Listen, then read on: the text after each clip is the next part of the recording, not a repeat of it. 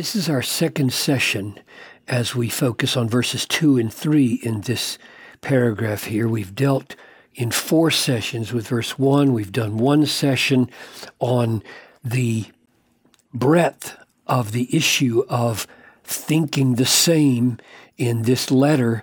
And now I want to turn to just one phrase that I think has huge implications for how we do ministry, namely Paul's request to this true companion, we don't know who it is, true yokefellow, that he help these women. Let's read it. I entreat Euodia and I entreat Syntyche to agree. So these women are not in agreement. They're not of the same mind. We don't know what the disagreement is. And he says, yes, I'm addressing them directly. I'm asking them to take responsibility. I have done my part in writing this letter and in addressing them. And now I ask you also, true companion, help them. Help these women who have labored side by side with me in the gospel. And I simply want to draw attention to the fact that he's calling for an on-the-ground person, perhaps a pastor, or maybe a mature layman, and saying, would you take this letter that I've written, learn from it, and help them? Father, as we ponder the implications of that simple observation, grant, I pray, that all of us would grow in our capacities to do this kind of helping, this kind of healing, unifying, peacemaking, helping in the church. I pray in Jesus' name, amen. The reason I'm lingering on this is because I want you to feel the weight of the fact that Paul is an apostle and he has written a letter. And this is the concluding chapter of it. And you would think, having devoted chapter 1, chapter 2, chapter 3, and now chapter 4 to the whole issue of how to live in harmony and how to live in humility and unity and how to live in courageous, fearless, unified fighting for the sake of the gospel, pulling each other's arms forward in one great battle against the evil one. You'd think Paul would say, no, that's enough. I've written the letter. Read the letter. All of you should live up to this letter. And that's just not what he does.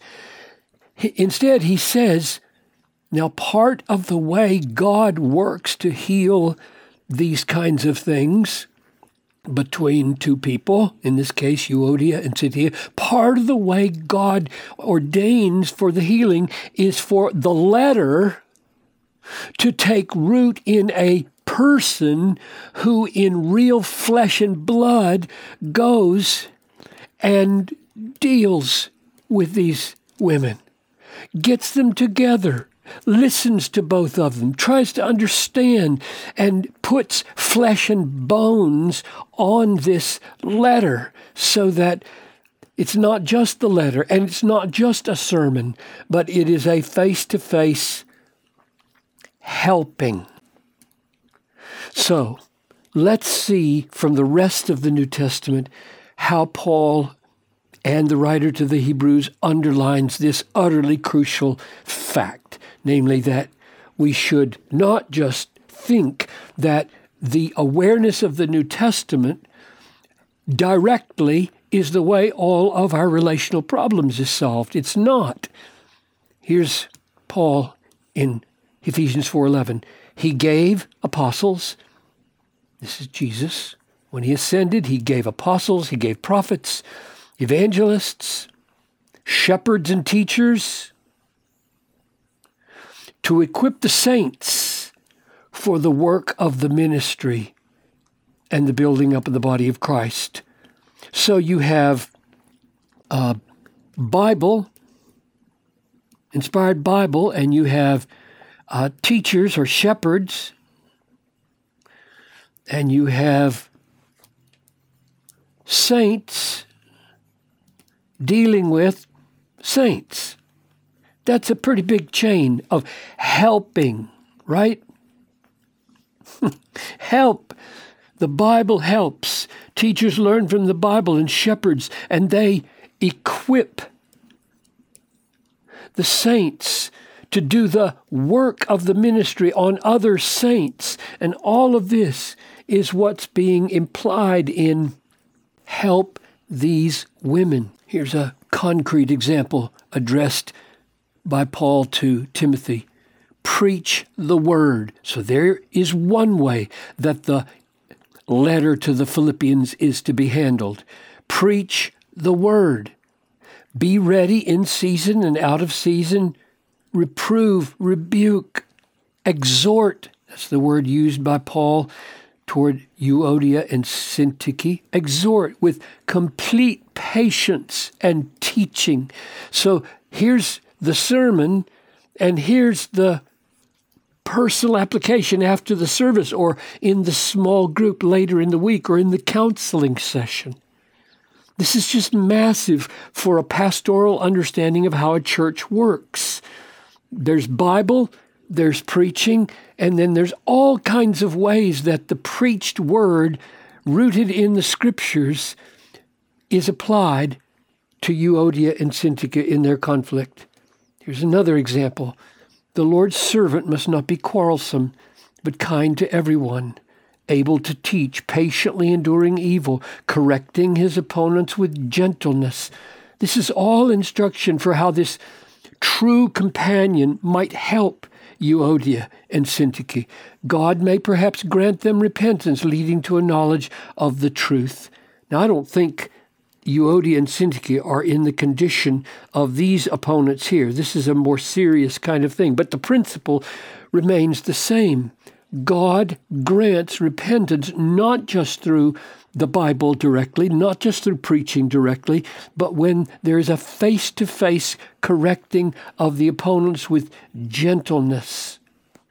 Here's a beautiful description of it in 1 Thessalonians 5:12-14.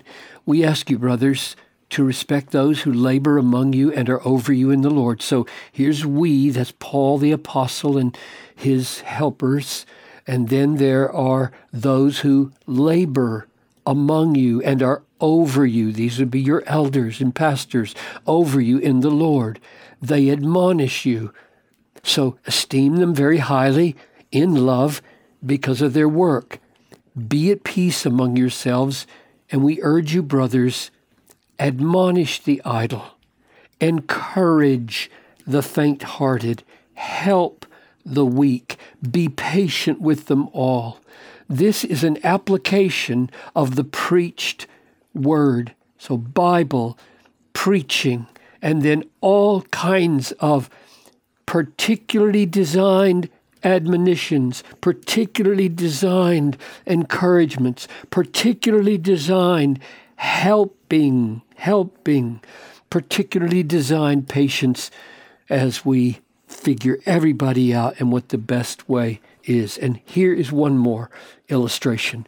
Take care, brothers, lest there be in any of you an evil, unbelieving heart. So all the brothers and all the sisters, take care, leading you to fall away from the living God. Exhort one another.